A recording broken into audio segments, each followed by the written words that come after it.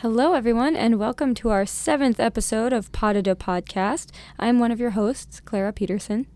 And I'm your other host, Jessica Williams.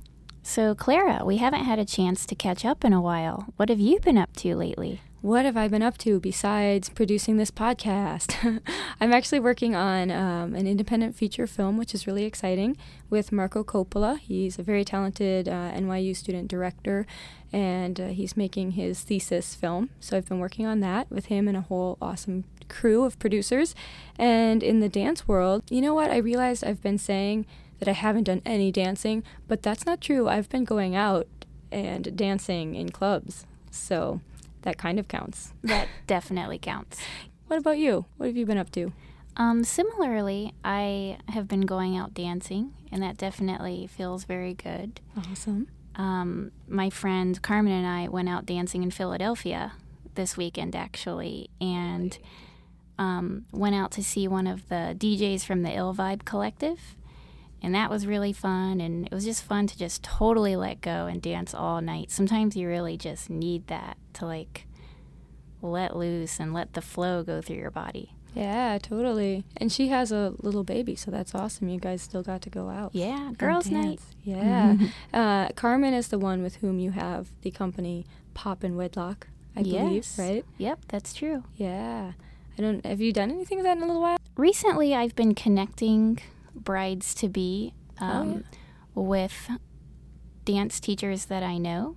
Okay. So I'm sort of like a go-between at this point. Awesome. I just love the company name so much, Pop and Wedlock. Yeah, to teach Pop and people Wedlock. to dance for their weddings. It's like my favorite thing. Cool. All right, so we're on the same wavelength of dance these days.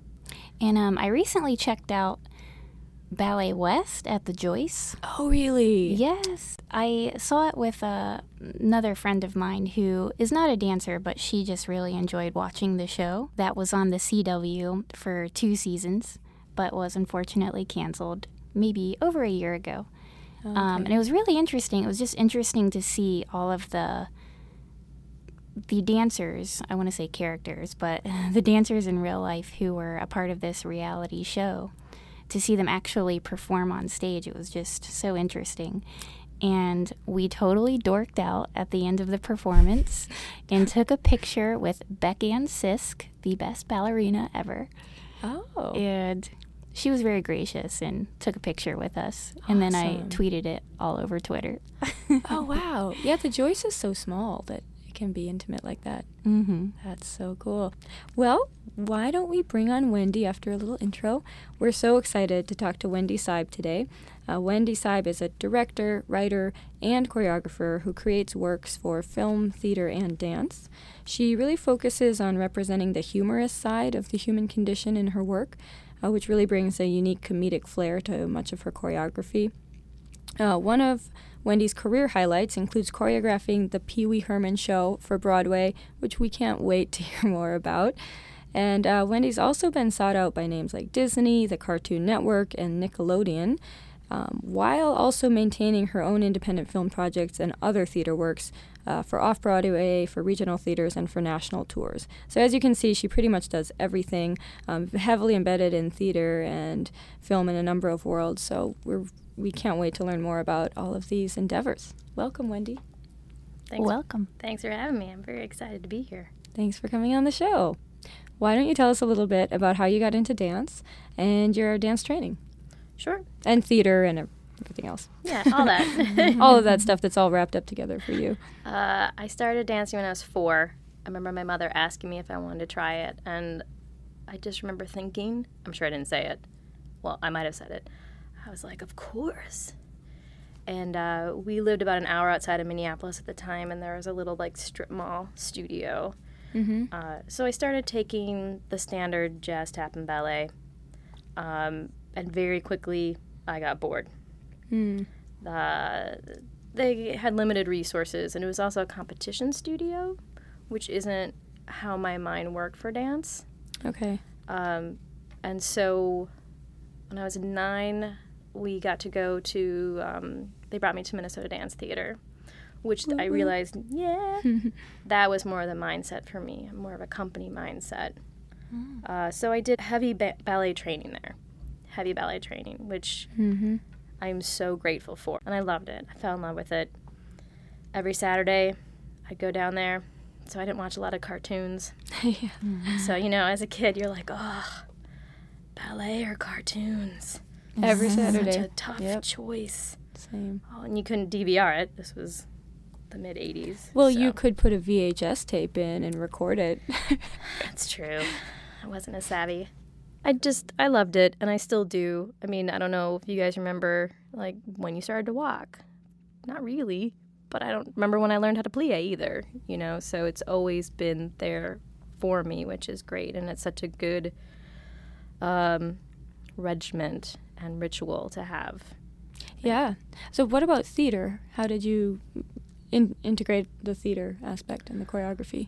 I went to the Children's Theater in Minneapolis. Which I think is nationally renowned as a children's theater. It is nationally renowned, and it has won a Tony Award, which I had the extreme joy and pleasure of returning to and choreographing this fall, winter.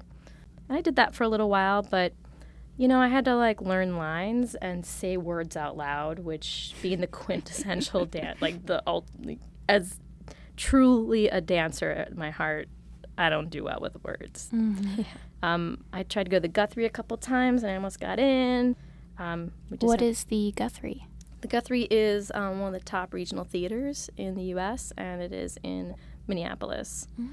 Minneapolis is a huge mecca of art. A lot of people don't know about it because it's so close to Chicago, and I think Minneapolis kind of likes being a little under the radar.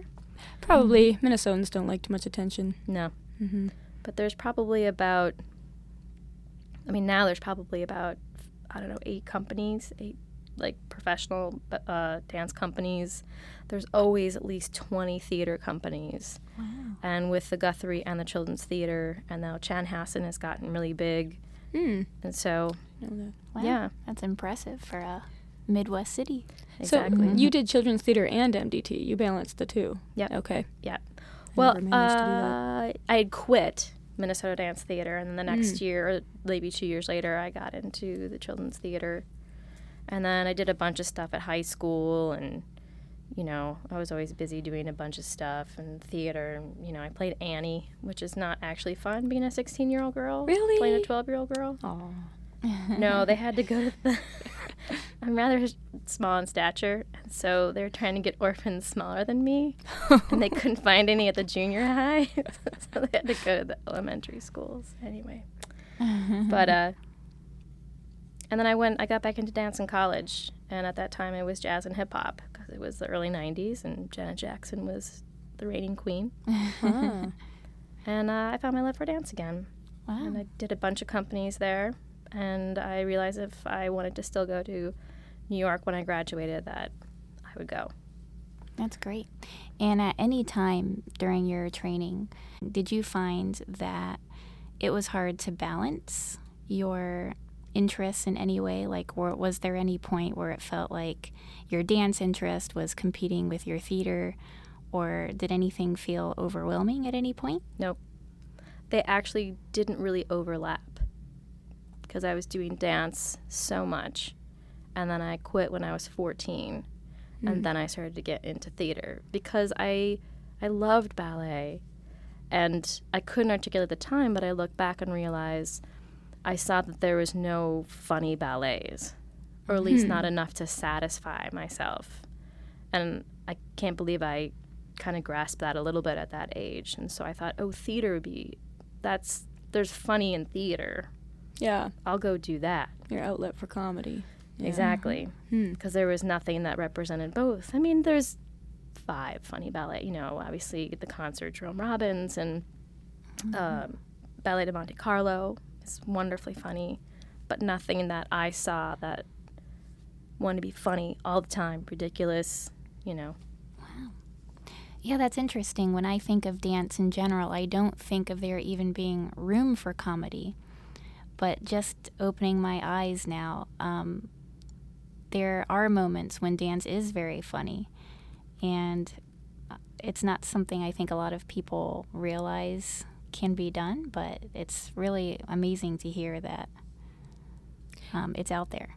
Yeah, when it's done well, I think it's one of the best theatrical experiences you can have. I've always loved the funny moments in ballet, and I think I was tuned into that pretty early thanks to Ballet of the Dolls in Minneapolis. Are you familiar with them? No. Oh, they're so great. They're so great. They're just hilarious and over the top and virtuosic in their dancing ability.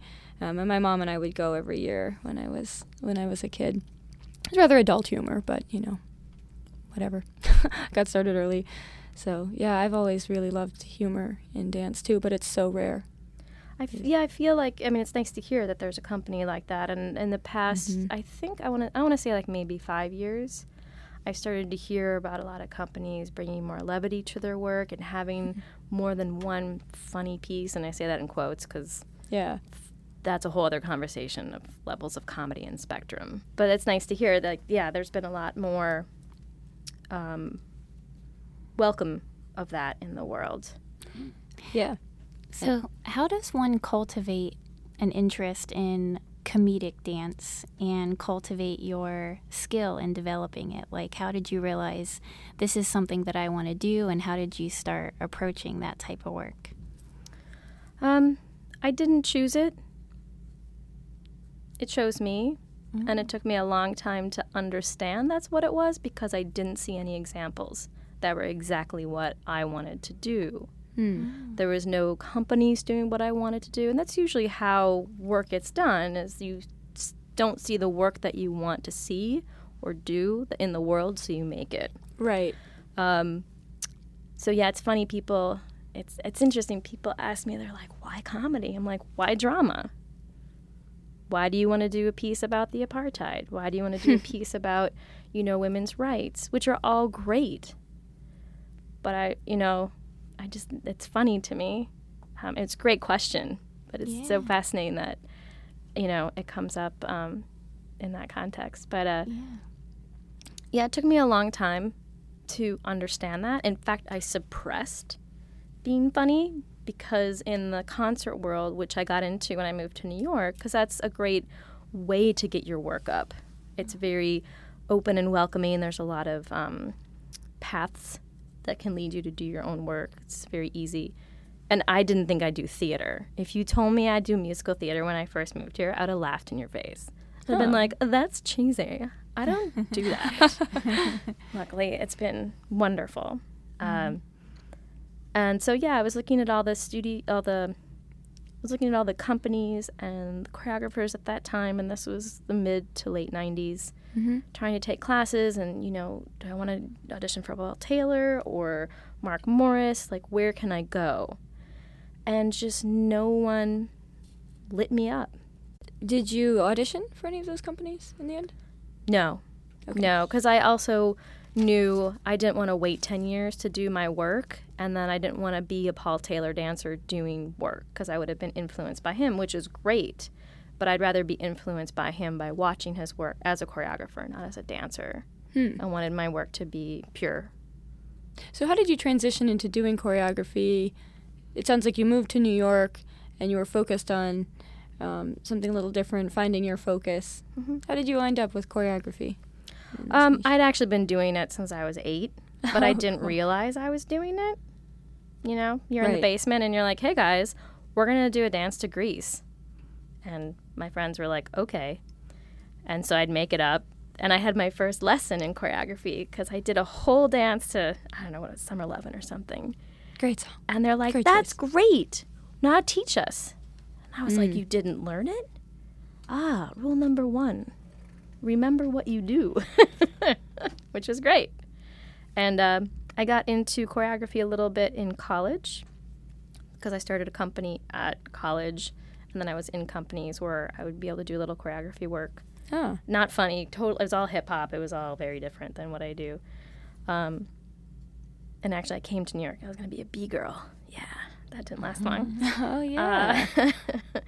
But I started choreographing as a full-on choreographer. Like, I'm going to try this when I was on scholarship at Steps. Okay. Which I got on my first year in the city, which was great. Okay. It was great. It was such a wonderful community to be a part of.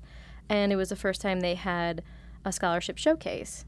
And they're like, oh, okay, who wants to do a piece? And I'm like, well, I want to do a piece. And that was in 96. And that was kind of it. And then my dear friend was also a choreographer, and I was like, I read Twyla Tharp's Push Comes to Shove when I was on vacation with my family, and I came back, I'm like, we need to put on a show. And she's like, okay. And we just figured it out. But I still didn't embrace the comedy at the time. That took me another 5 years. Well, I think, like you said, it can be when what you want doesn't exist, it can take a while to realize what it is you're looking for. Mm-hmm. And also it felt that story, character, and comedy at the time in that world, and I'll say at the time because it's different, felt like a cop-out. I felt like I wasn't being a serious artist and talking about the plagues of today, and that's what dance is for, at least in that spectrum. And so I buried the comedy. The funny kept coming out, and I'm like, no, that's too easy. I gotta work at it. Yeah. Which is kind of funny. Yeah, and it's so fascinating because I think we all have had that happen to us where we think, oh, I shouldn't write in this style, or I shouldn't do this, even though it feels natural. And it's so inspiring to hear that even though you saw that this didn't existed, you eventually let it come out. And how did you let it eventually come out? How did you start becoming comfortable with your voice? I embraced my comedian side. It was in 2001. And I did a piece that I started to dip my toe into comedy. And I was like, all right, let's try this. And it was for a mixed bill. And it was actually the first piece I stepped out of my work, which was the smartest thing I ever did. It was the hardest thing I ever did, because the reason I was creating was because I wanted to perform it, And I did that, and that went off pretty well. I was like, okay, maybe, I don't know where this goes, because there's no path for this. No path. But then at the same time, it's like, awesome, there's no path. Right. I can do whatever I want, or, try. Yeah. And so I started to kind of think about the comedy, and then it was like the floodgates. It was just the floodgates. And the main thing that's been a focus over the years is to learn how to articulate it. Okay. And how to explain it. I mean, and you have to do it for grants in words, so you have to use words to explain a nonverbal art form. That's my favorite. Yeah. Yeah. And then I ended up hooking up with some, and then I just started doing my own work in mixed bills, and I looked at theater, and I said, well, that's when Swan Lake was out on Broadway, the Matthew Bourne piece. Oh, okay. And there was a small bit that had a little toy corgi that they brought on, and the audience went crazy over it. And I was like, they'll laugh at dance. Now, it wasn't in the context of the dance, but they were open to it. But it was also because it was in the theater world, which I think has a better perspective for that, And I was like, oh, maybe I'll try theater, because that's story, that's comedy. And, Moving Out was coming out, and so there was, and Contact, and so there was references where there was a full evening of dance that had character, that had story, that was on a prominent stage, that wasn't a dance company. So there was an other. So it's so great that you have this whole kind of historical perspective, because we keep asking people and trying to really get a sense of how the world of dance has changed over time. Can you tell us a little bit about how you've seen the theater world evolve over time, the world you've been involved in, and then similarly how the dance world has changed over the last couple years? Sure. Yeah. I mean, I came in, to the concert world in 95. That's Doug Verone, Doug Elkins, David Dorfman, Larry Kegwin was beginning to, Monica Bill Barnes. So what do you mean by the concert world? The concert world in where it is a company that is a dance company that does a full evening of their work. It's usually one choreographer, not too many rep companies. I say modern and ballet fall in that world. Okay. As opposed to me, there's sort of three. There's the theater world, where usually the dance is obviously part of the musical, but it's not the headliner. Right. And then there's the commercial world, where what I see, now we have things like So You Think You Can Dance, Dancing with the Stars, at my time, and there's still this time, is the backup dancers for Gaga or Janet. Totally dating myself now. Oh, that's what we like, the perspective. And then obviously it's been coming into film with musicals, which is great. Yeah. I still don't think it's to the level that we had it like a Gene Kelly. But we've talked about this. I think that's my job. I'm going to say it right now. Exactly. But this is an interesting perspective. You guys will probably enjoy this. So, let's see, I think it was like 2007, 2008. I connected with now a good friend of mine, Mark Gindick, who's a wonderful clown. And he's a great dancer. And he's actually, he's been working with Doug Elkins a lot lately. But he also does Big Apple Circus, and he's incredible. And he's like, I have an idea for a piece. I want to do a dance piece. I'm like, great. And I brought in my dancer, Catherine Fragos, who's one of the most brilliant dance comedians. And so the three of us, Mark had this great idea, and we started to kind of put it together because I like to be collaborative. And it's a piece called Supernovas. And we won a couple Clown Nose Awards, But the great thing was we did it in the clown world, the theater world, and the dance world, and all three different reactions. The clown world was incredibly raucous and warm and ridiculous and funny, but that's also Mark's world, and he's very well known there, and he's the lead in it, and he's fantastic. They both are, and it was a great piece. I was very proud of it. The clown world was really great because they had never seen that kind of dance in their world, so that was new. The theater world, was sort of this weird hybrid, which was really fun. They loved it. And the dance world was like, huh. We don't get it yet. And it was great. And at the time, I'd kind of been out of the dance world for a little bit, so I expected it. Yeah. And we were part of a mixed bill down at what was a Joy Soho, which unfortunately isn't there anymore. And the audience would write down thoughts of your piece, and you get like this paper bag of thoughts afterward. And one of them I have still, I'm not sure where it is, but I held on to it, and it kind of explained it to me. And it said, funny, yes. Thought-provoking, no.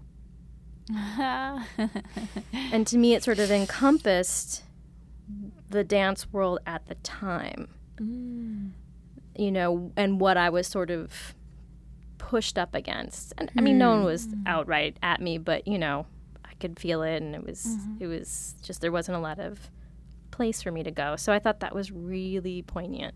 So you think at that time the dance world was more or less putting up a solid wall? Not so much a solid wall. It was just we weren't a popular idea. My work wasn't the norm. So they wanted it to be thought-provoking. They felt like in order to be a legitimate piece, it has to be thought-provoking. Conceptual. Which all it was, though, and that's what's different. Yeah. And so, and that sort of like, actually, I guess it kind of helped me feel a little better about feeling like I didn't have a voice in the dance world and I couldn't do comedy, and that sort of like legitimized it. And I didn't, at that time I was over it. I was like, whatever. So, but I thought that was really fascinating. But then, I've worked with dancers responding to AIDS a lot. They're great. And they called me up. They're like, we need some levity in this piece. I was like, yes. But when I do my work in the dance world, I always make sure and tell my dancers, I'm like, listen, they're not going to laugh at first. You have to give them time. And don't push the funny. Never push the funny. But they'll get on the train. Just give them a little time. Because they have to learn that it's okay to laugh out loud. So have you seen that change? Do you think you are seeing the dance world shift to be becoming funnier? I don't want to say it's funnier, but I'll say it's more welcoming to comedy. I do. I do. I did a piece in 2012 with the National Choreographers Initiative, which is a great program. it's for up-and-coming ballet choreographers. I'm like, sure, I'm that. Yeah. It was great because then I got to work with ballet dancers from all over the U.S.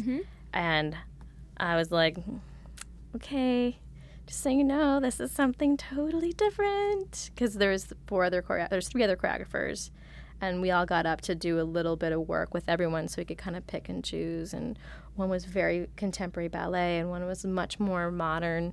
And I'm like, okay, you guys, you're walking down the street, you run into each other, and you pick your nose, and, you know. Yeah. What was it like working with the ballerinas and trying to get them to do these comedic choreography? It's in them. It's in them. And I did 3 pieces. One was a much more serious piece, if you could call it that. And another one was a duet with 2 of the dancers that I was like, yep, they're mine. They are of my mind. And they just were great. We had a wonderful time together collaborating on a piece. And then I was still just working in the theater world that I already banged through the first 2 pieces. And I had like another week. I'm like, wow. And it's that moment where you sit there, look at the dancers, and they look at you, and you're like, I don't know what to do.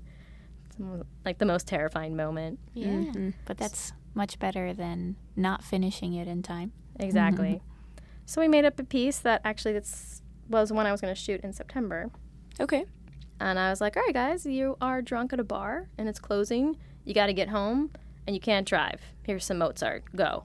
And so I think some glommed onto it and some just wanted to be told what to do, and that's fine. But people really stepped up, and I really appreciate that because I was giving them a little, I think, freedom in a way they had never had it. And some liked it and some didn't, and that's okay. But it was interesting to see what came out and who like really just kind of embraced it. So it was fascinating. Ended up being one of the best pieces I've done in a long time, actually. Wow. And the audience embraced it. That's great. So can you tell us more about your methodology as a choreographer? What are some different ways that you've choreographed a piece? Well, theater's different. Yeah. And I'm very curious about that, actually. Sure. Because I don't have as much experience, myself. Well, that I had to Theater figure out. choreography. I mean, God bless the first actors I worked with when I did my first musical, because I choreographed every beat of every song. Don't you have to do that? I mean, that's No. Oh, okay. No, that's And terribly dance? mean. No, they have to sing. In theater, the dance isn't the main storytelling element. It is Right. a storytelling element. I mean, it depends on the piece, though, too. Like, Moving Out, obviously it was. But those don't come around as often as your good old good old piece of musical theater. And you're also working with actors and dancers. I usually get like anywhere from 5 to 11 people, and they're on huge variant degrees of dance experience. And my job is to make them look great and equalize them at times, bring out the characters, make it look organic, which I prefer, Sure. while telling the story and furthering the characters and the journey within the song. Oh, wow. Now, if it's well written, it's all there, and I just bring my stuff to it. But it was a good lesson, and I'm glad I learned the lesson, is to work. I love working with actors because it comes from the story and the characters, and that's how my work starts as. Okay. The steps come last, which is funny because when I first started, they came first. But it wasn't about story at the time. It was just about movement. So it's completely shifted. And then, I get in the room and I see what actors and dancers I have. And, if I had a chorus, I've ever did a piece where I had a chorus of dancers. Like, you have the actors and you have a separate chorus of dancers. It'd be very different because then I have people I know they can do whatever we can do and we can go crazy. But it's usually equalizing the dance to people's talents. So you have choreographed for the Pee Wee Herman Show on Broadway, which I personally loved. Great. I was so excited to read that when we were preparing for your interview. Excellent. What was that process like from beginning to end, and what were some things that stood out that you can remember? It was fast. Oh. They had actually done it in California, and I knew Alex Timbers at the time. Well, I still know him, who's a director, and we spoke a little about it, and I heard that they're coming to New York, and I said, hey, if you ever want to shift around, I'm your girl. obviously I do comedy. I'd love to work with you. And that actually paid off because he said, well, yeah, we were actually looking at your work. I was like, oh, that doesn't work too often. Wow. So because it was considered, and this is like in the theater world, there's contracts and levels of contracts and different words for different things, and this was a play with music. So it wasn't a musical. So I was on a certain number of days. I wasn't just on the whole rehearsal process. Okay. And it's also cheaper. And so I sat down with Paul Rubens, Pee Wee, to sort of glom from him what he wanted changed, and Alex too, obviously, what he wanted changed and what he was looking for, and trying to figure out, pull from his mind what he needs and what he wants, and then get in the room with the actors. And all the actors, most of them, I should say, were film and TV, so it was a whole other thought process that I hadn't dealt with yet, which was fascinating. So I thought, all right, let's talk about the story and the character. We can all meet there. And so it was pretty fast, and it was a bit of a whirlwind, but it was great. It was great. And there was a character who was in a bear costume, so a lot of the dance was nonverbal with Pee Wee. And so I went and I worked with that actor separately, and we were at a different rehearsal studio, and then we came back to the main one, and Alex is like, do you want to show us? I'm like, sure. And I said, you know what, instead of trying to teach Paul what it is, I was like, Paul, why don't you sit down and let me be you, and we can show you what it is. In the back of my mind, I'm like, was that a smart choice? And it actually worked, because then he can just see it and be like yes or no, instead of trying to put it on him. And luckily, it was the right choice. Good. So, yeah. Good. But it was fun, and I've worked with celebrities before, and he was lovely. We had a great time. We had him do a dance with Cherry, and you're in that setting. You're in the rehearsal studio, then you're in the theater. And I was only there one day on tech, and then the doors open and people come in, and you're like, oh right, this is an icon. Yeah. Like, I mean, he's great, and you're doing the work, and you kind of forget like there's this whole other world that comes in, and it was great. I ended up meeting Daniel Radcliffe and Judd really? Apatow, and oh my gosh, Daniel Radcliffe is really short and cute. I was so surprised. Yeah. He was so lovely. That's a great show to have a Broadway debut for. I'm very lucky, very grateful for the opportunity. That's absolutely, yeah, absolutely. So to talk about some of your other experiences that really stand out, in what capacity did you work with Disney, the Cartoon Network, and Nickelodeon? Disney, I actually was a performer. Oh, Yeah. cool. We'll let that one go. No, as a dancer, being tiny, I had characters. I did a lot. There was an industrial I did here in '97 at the New Amsterdam, and I was Minnie Mouse and Abu the Monkey, and then I did Sebastian the Crab at Madison Square Garden, and I was like, this is fun, but I did a lot of ballet for this, and I realized, being so small in stature myself, that was kind of a viable option. These were for shows that they put on? Mm-hmm. Live industrial shows here in New York. I never worked at the parks. Although I was the first to be asked when the cruise line started. I was the first one they asked to be the first Minnie. On the cruise? And I was like, no. Not just for one cruise? I don't like cruises. I don't think I would either, to be fair. And I was like, I need to stay here and be an artist, which was kind of dumb because I could have made some good money. But anyway, and then I guess it was maybe 2 years ago, Disney does these things where they license out their shows, to schools, and they have like Disney Junior. And what they do is they put a DVD in to give some choreography ideas, because it's usually the science teacher, trying to put on the musical. And so it just kind of helps give them a guide, which is really smart. And so they brought me on to do My Son Pinocchio. We gave them like a fun idea they could do with the whale, and then use all the students. And then, they gave me a bunch of kids, and we just kind of did like 2 other numbers. And then, I have good friends that work there, and just, it's a nice connection. And so they're lovely to work with. I had a great time. So these are videos of like suggested choreography for the shows? Mm-hmm. Oh, that's so cool. Yeah. And then, break it down a little bit how you can teach it. Sure. because that's, a whole different mindset. And for Nickelodeon, I actually was an assistant choreographer on Go Diego Go. These are all live shows. Okay. One called Storytime Live, which was a culmination of 5 of their shows. It was like Wonder Pets, Dora. I don't know. It eludes me now. And that was fun. Played Radio City Music Hall. That was a great tour. And that was neat, translating the cartoon to live. And then the Cartoon Network, that was a fun piece. I ended up meeting this wonderful director called Lee Overtree and his company, Story Pirates.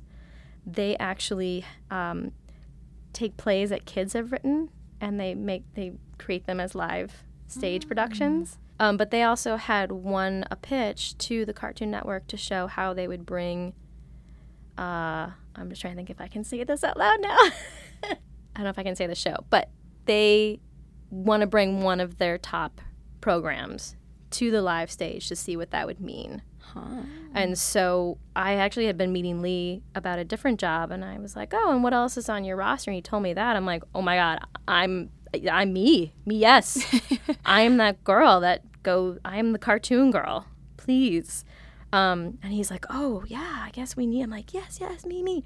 And so they were great, and we made it happen. We went out to LA for 2 weeks and did this great, just a short little 15-minute sort of idea of, we took elements of the show and this is how we would do it, and a little bit of a story, and we did a slow motion fight, as you do, and it was really great. And you are a triple threat, a writer, director, and choreographer.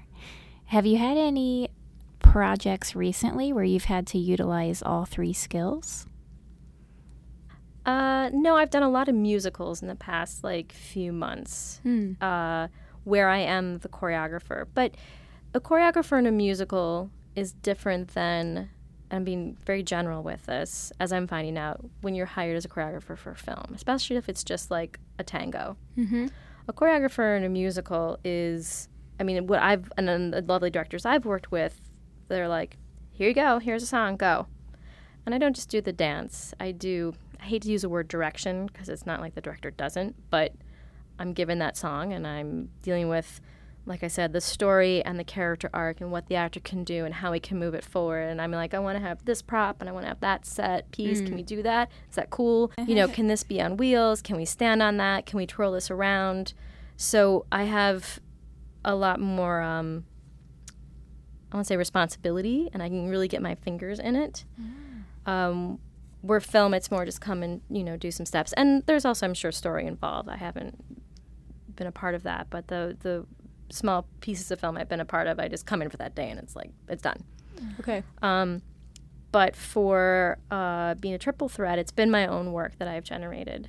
I did some Doritos Speck commercials about a year ago, and then I'm working on my next dance comedy short.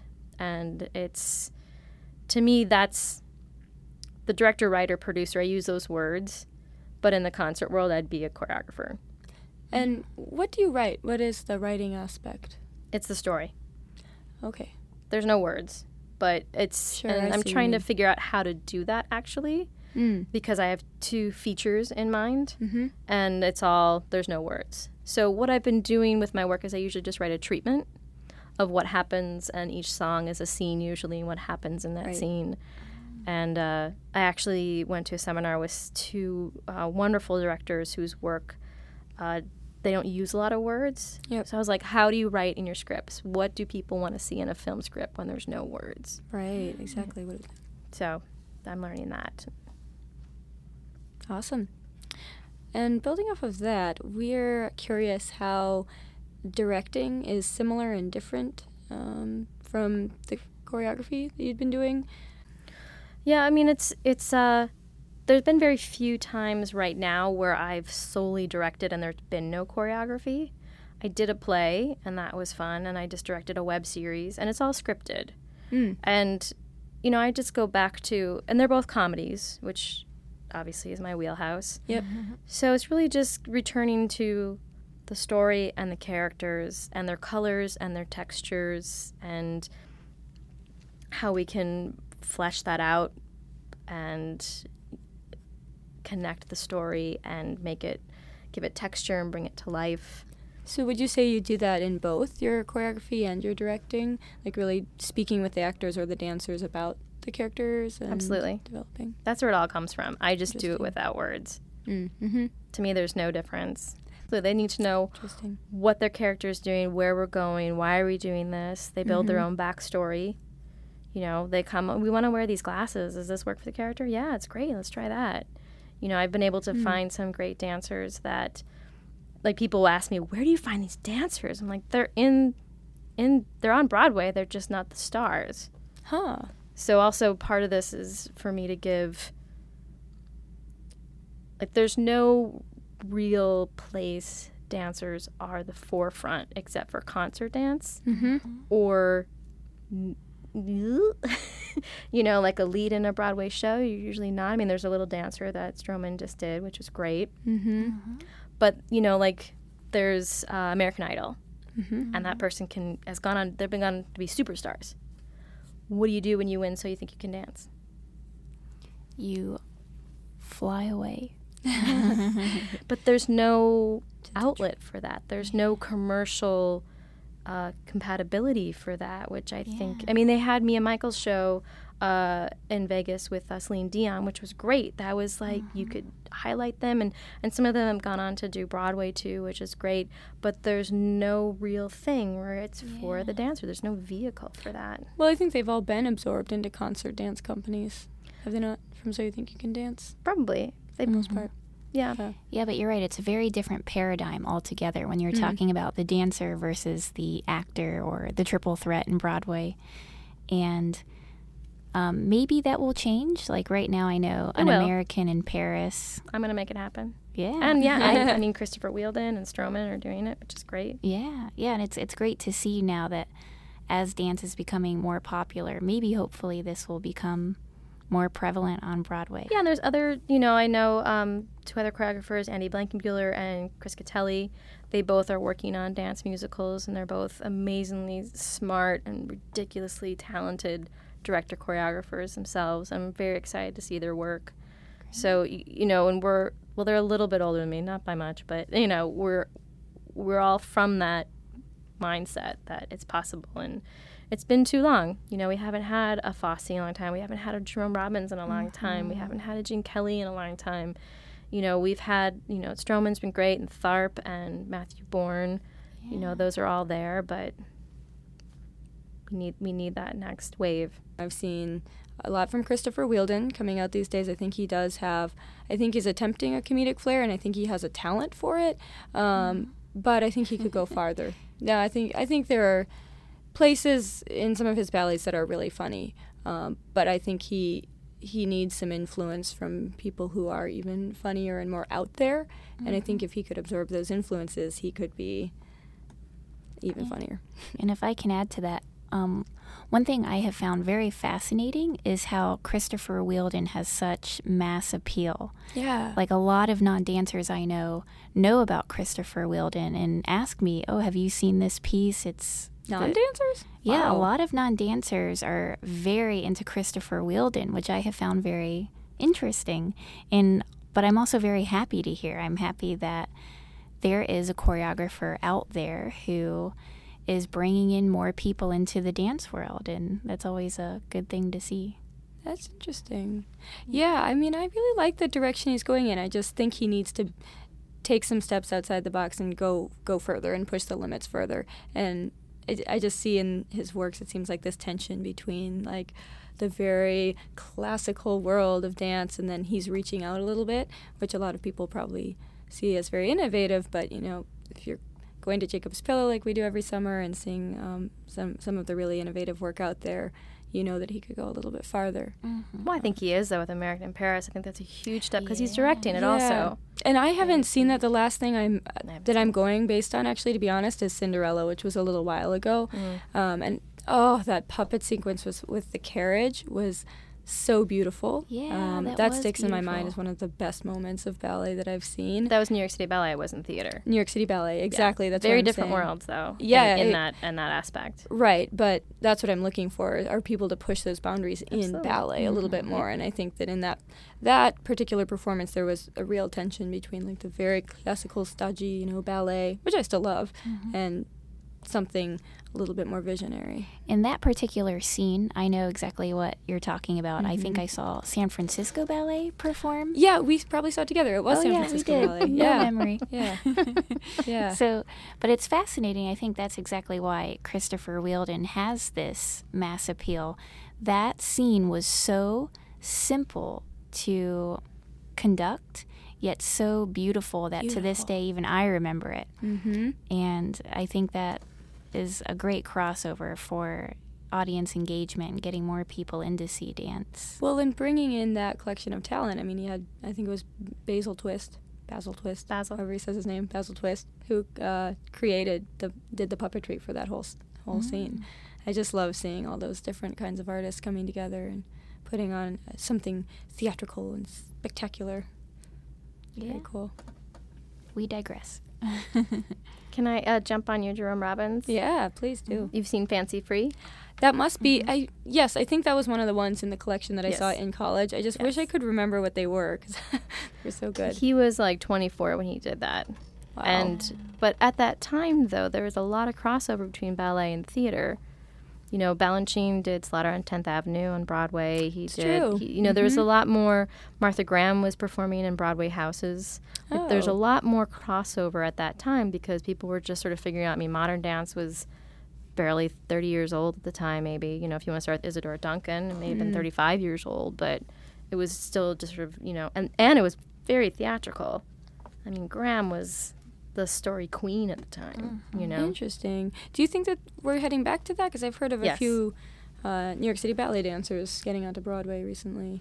Yeah, I think we are. I mean, with the crossovers of Stroman is working in both. Bill T. Jones is working in both. I'm working in both. Mm-hmm. Larry Kegwin is working in both. There's. I think it's easier to go from the concert world to the theater world. I think it's difficult to go the other way because the concert world. I mean, I don't want to shoot myself in the foot, but there's more of a wide open space. There's less boundaries, so you can really play, and there's not a lot of rules, so you can kind of figure out your own. And theater's great, but there's a lot of rules, which is fine too.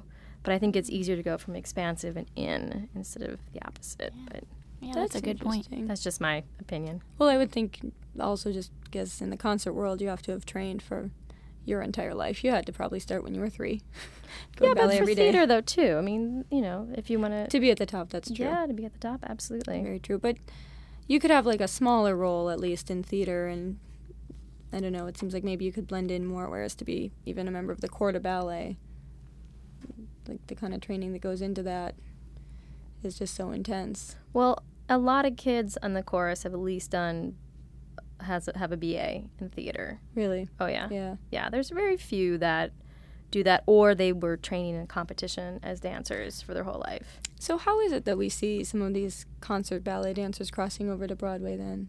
I'm curious. How Money? does that No, translate? I don't know. No, I mean, I understand their motivation, right? But if they haven't really trained in theater, of course they've been performing in theater, so they understand, many of them, the really good ones, how to bring a character to life on stage.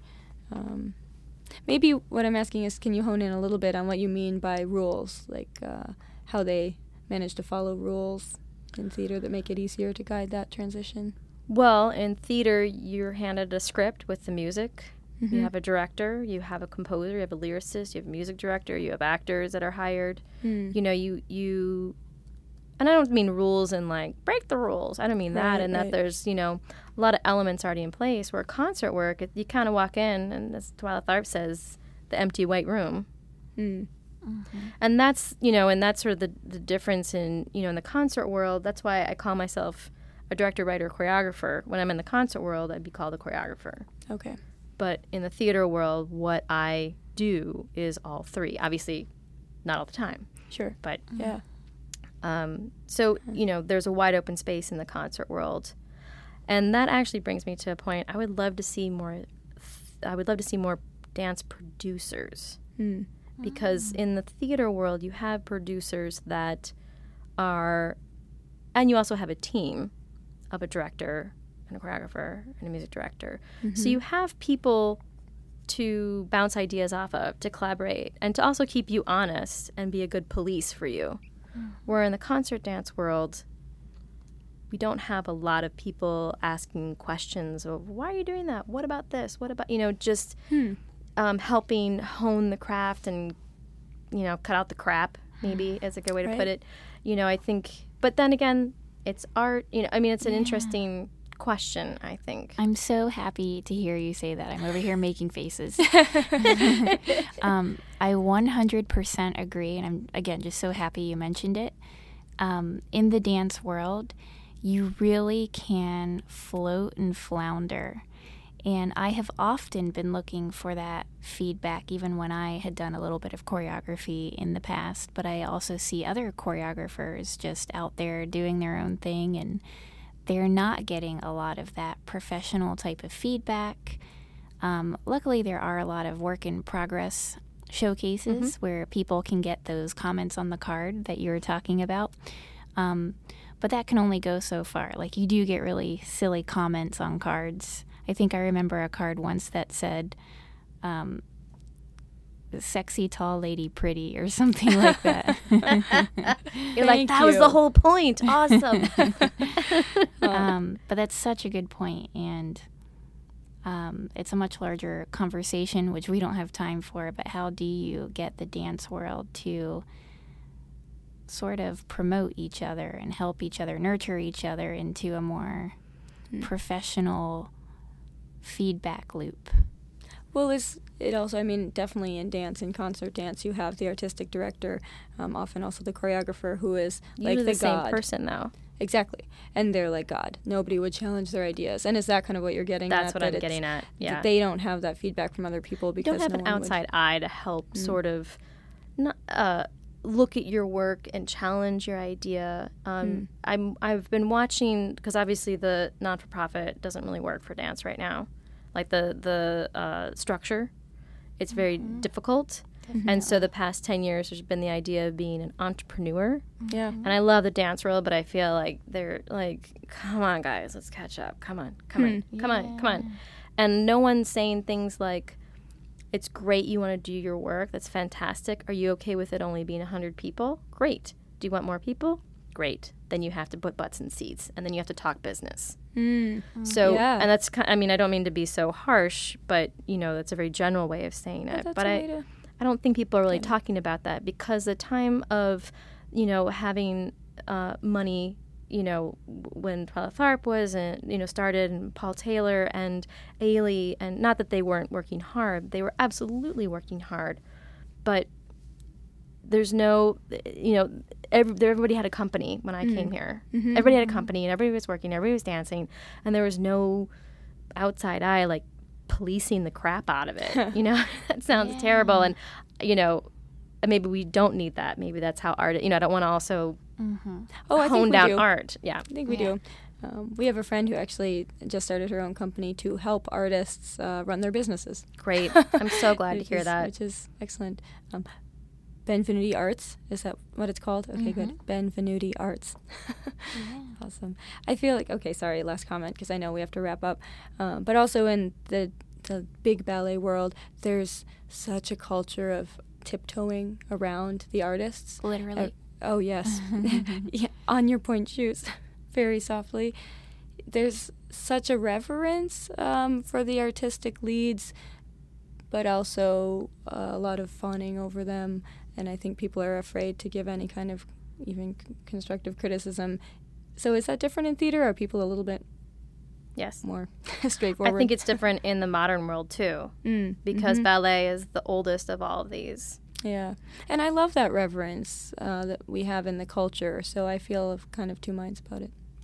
Yeah. Anyway. But I think it's changing, like you're saying, with Christopher Wheeldon coming in and Stroman working in New York City Ballet. And, there's, and them allowing me to work with ballet dancers, you know, there's wanting to bring new life to it because it is losing its audience. It's a lot like opera, unfortunately. Yeah. But I think there's been a new influx, you know, with Tyler Peck, and So You Think You Can Dance is trying to, you know, I don't Love it.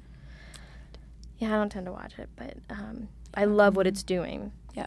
I do. I love that it's showcasing that you have the respect for the talent and the grit and the hard work that these kids do is prevalent. And you can't just like walk off the street and do it, although there's been like two. Right. But, you know, it's very, very few and far between. Yeah. So are there any projects that you're excited about at the moment that you can share vaguely?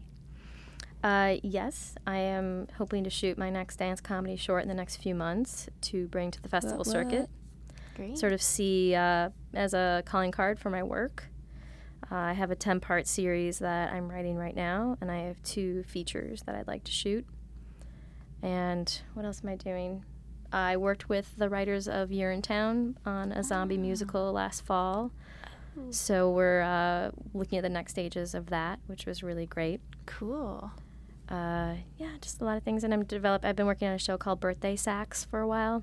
Huh. It's a sketch comedian. He has a German character who loves to sing 80s soundtrack songs with his saxophone quartet and his Fräuleins.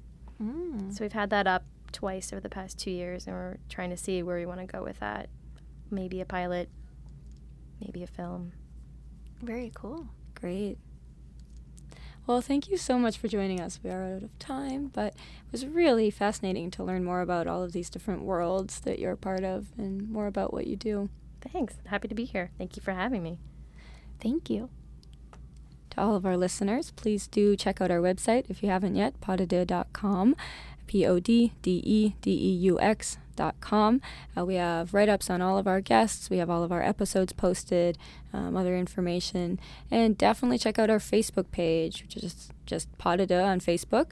And you'll get a lot more great content there. We'll do some talkbacks with our alumni and post upcoming shows and other promotions for alumni. So stay involved. Check us out. Thank you.